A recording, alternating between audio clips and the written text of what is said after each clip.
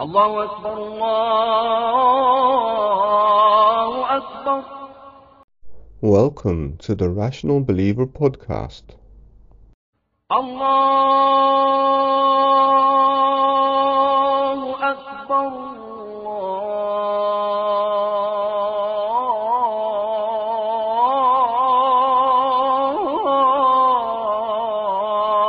الله أكبر.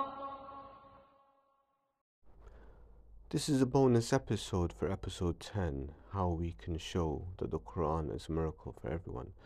And in this extra episode, we'll be looking at some of the statements from the scholars of the Quran, Muslim and non-Muslim, to establish how over different time periods, how they all were able to describe the uniqueness of the Quranic style in the same way in terms of its inimitability. Now, before we go through some of these quotes, in regards to the claim that some of these quotes originate from Muslims whose testimony cannot be trusted due to bias, this is of no consequence. There are numerous statements from non-Muslims as well, in different contexts, which suffice to prove the point. Besides, they're only a fraction.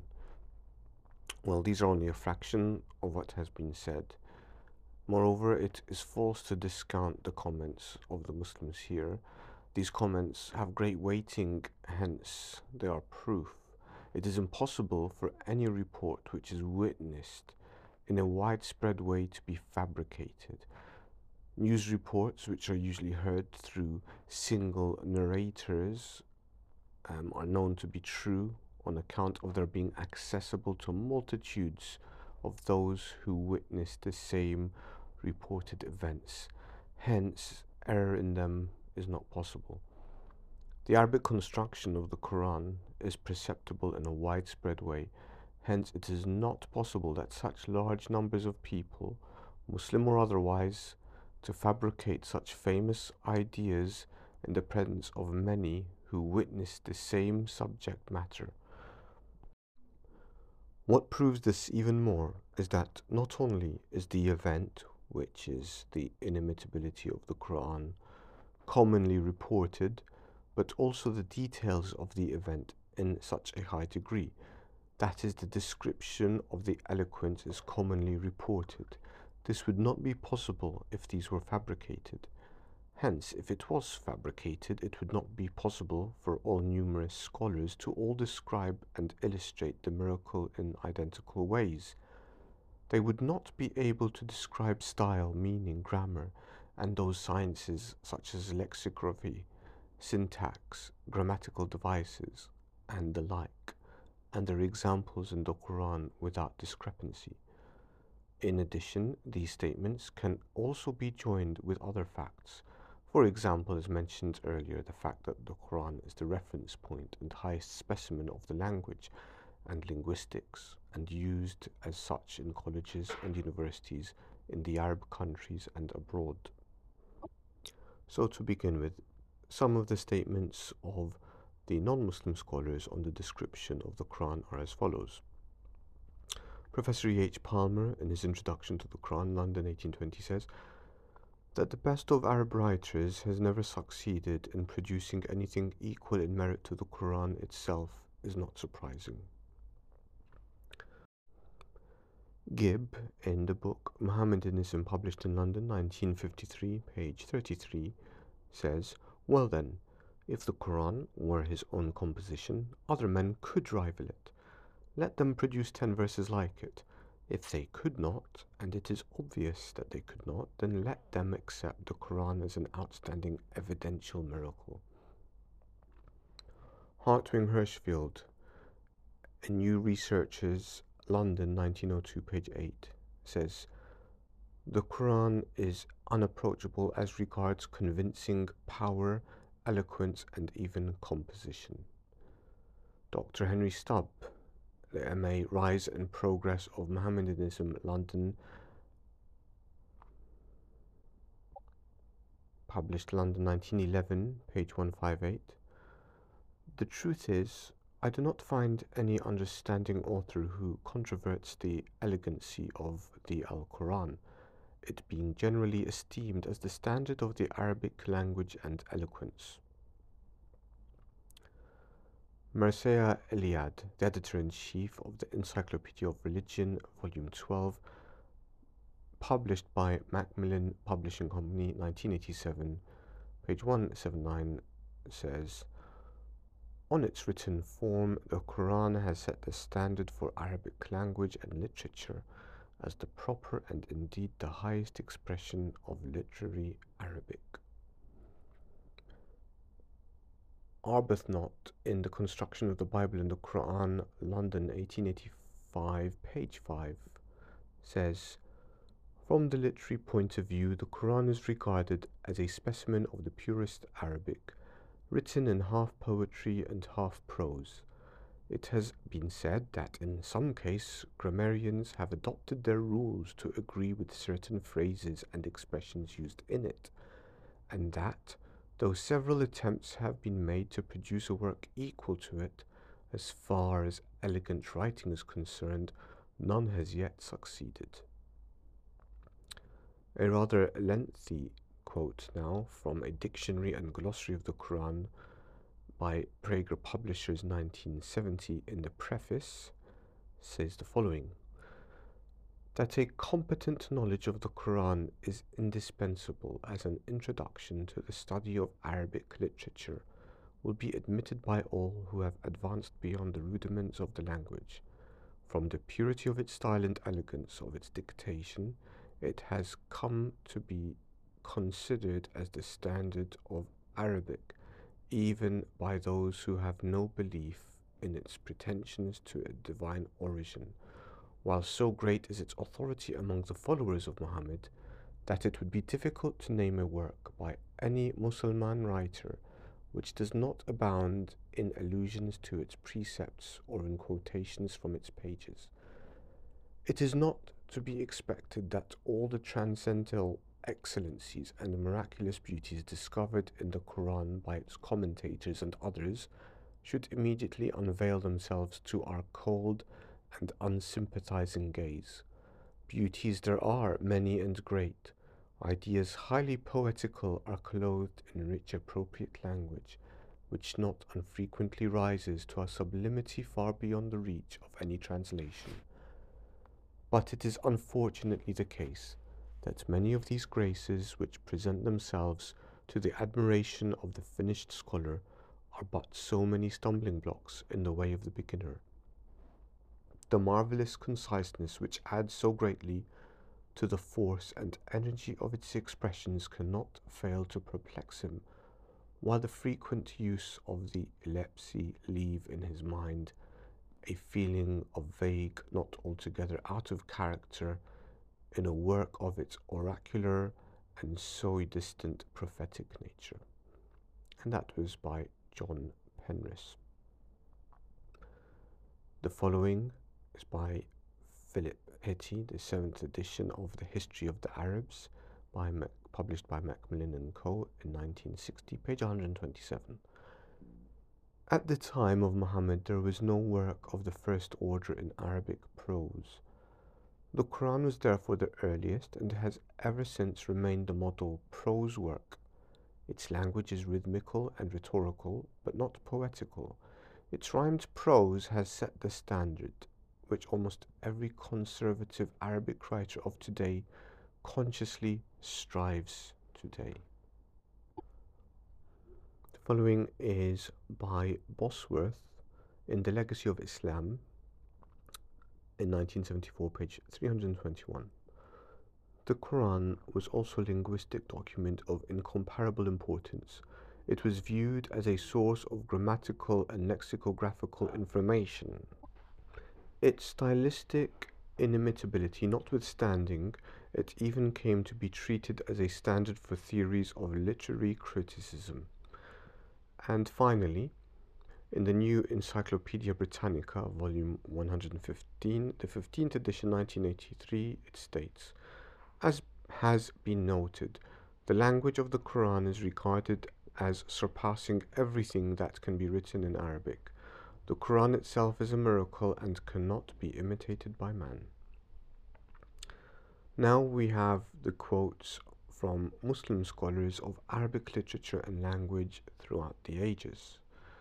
So, by Bulata, page 114 of the book The Rhetorical Interpretation of the Quran, the Ijaz and the Related Topics, Al-Katibi argues that all speech is made up of three elements: 1. Words conveying meaning; 2. Ideas subsisting in words; and 3. Structure organizing both. He maintains that humans cannot imitate the Quran because their knowledge does not encompass all the words of Arabic, all the ideas in them, and all the varieties of structure. Furthermore, they cannot imitate the Quran because it has the most eloquent wording conveying the best ideas, presented in the most beautiful structure. Al-Khatibi stresses the fact that rhetorical effectiveness results not only from the choice of words, but also from the order in which words are put. A change of wording or of order alters the meaning otherwise intended or impairs the beauty otherwise obtained.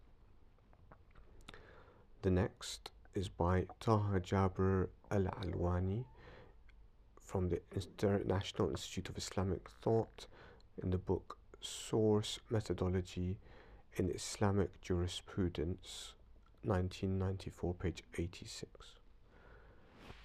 The statements of Imam Ghazali and other writers on the subject of usul enable us to suggest that there are three sources of fiqh: wahi, or divine inspiration. This includes both the recited or inimitable Quran and the unrecited or the Sunnah. The next is in Al-Muqaddimah by Ibn Khaldun, translated by Franz Rosenthal, published by Routledge and Kegan Paul, 1967, page 437. Recent scholars have used the name of the second subdivision, syntax and style, for all three subdivisions because the ancient scholars had discussed it first. The fruit of this discipline is understanding of the inimitability of the Quran. This consists in the fact that the language of the Quran indicates all the requirements of the situations referred to, whether they are stated or understood. This is the highest stage of speech. In addition, the Quran is perfect in choice of words and excellence of arrangement and combination. This is the inimitability, a quality that surpasses comprehension. The next quote from Isa Bulata's book, The Rhetorical Interpretation of the Quran, Ijaz and Related Topics, page 146. It is Nazm that creates distinctive style by the choice and arrangement of words to bring out meaning. Words arranged differently convey different meanings. Thus, the best style is one which has the best construction possible for the meaning intended, and that choosing the most expressive words for the purpose and placing them in the most likely arrangement. According to Al-Jurjani, the Quran uses the best Nazm, which, when the Arabs heard it, they realized they were unable to match. Now, Nazm here is referring to the structure. In the next quote by Shaykh al-Islam Ibn Taymiyyah in an introduction to the principles of tafsir by Al-Hidayah Publishing and Distribution, page 24. It has been realized that there are very few words in language which are synonymous in the Quran. They are rare, almost non-existent. It is very difficult to find a word which conveys all the meanings which are conveyed by another word. At best, it will be an approximation. This is one of the reasons why the Quran is inimitable. In the verse, on the day when the firmament will be in swift commotion, Maur, this is in chapter 52, verse 9, for example. If you explain the word Maur by haraka movement, this would be an approximation, for Maur means a light, swift movement. Carrying on, and this is by a quote by Dr. Ashraf Abdul Fattah, Aladdin Hussainin and Saleh Saleh in the Tajweed al-Quran, a new approach to mastering the art of reciting the Holy Quran, by Bakka Translation and Publishing Limited, 1989, page 4, it mentions, any rendition of the Quran into another language cannot be described as the Quran in that language, but rather an attempt at translating the meanings of the verses and words as they are interpreted by the translator. Thus, an essential and characteristic feature of the Noble Quran is that it is wholly in Arabic. This inseparability of the Quranic message and its divine linguistic garb has been repeatedly pointed out by all Arab scholars and should never be overlooked by translators. The following is by Imam Taqiyuddin Nabhani in the book Shakhsiyya Islamiyya, Volume 1. The Quran has made the Arabs powerless and impotent to bring the like of it and challenged them to do that. The Most High has challenged them, and if you are in doubt as to what we have revealed from time to time to our servant, and produce a surah like thereunto, and call your witnesses or helpers, if there are any, if you are be truthful, in Surah Baqarah 23 to 24.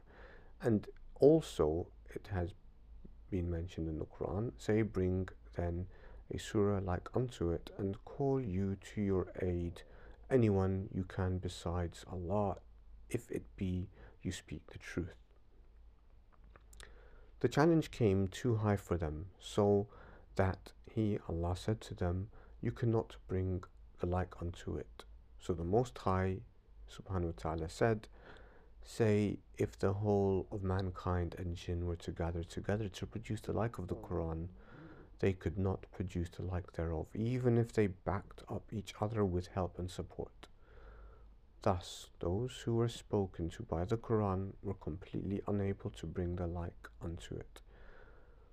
This incompetence is assured and permanent in a continuous way, mutawatir, and history has not known anybody since then that anyone has brought the like of it. The following quote is from Imam Khatibi in Kitab Bayan I'jaz al-Quran, page 27. The Quran is inimitable in that it employs the most eloquent words in the ideal forms of composition, embodying the truest meanings. And finally, we have a quote from Maulana Muhammad Zakaria Kandalvi in the book Tablighi Nisab, and it's on page 29 to 31. Ilm al-Ma'ani, that is knowledge of semantics, because phrase constructions are understood from their meanings. Ilm al-Bayan, i.e. knowledge of figures of speech like similes and metaphors, due to which expressions or shades of meaning or similes and metaphors become known. Ilm al-Badi, knowledge of rhetoric, the knowledge which reveals the beauty of language and its implications. The last three are the branches of Ilm al-Balaghat, knowledge or oratory, which are considered very important subjects which the commentator should master, because the glorious Quran is a perfect miracle and its amazing constructions can only be understood after mastering these subjects.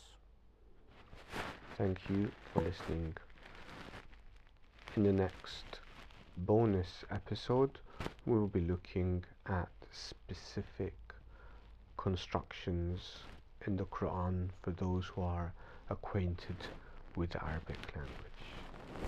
Until next time, Assalamu alaikum. Allah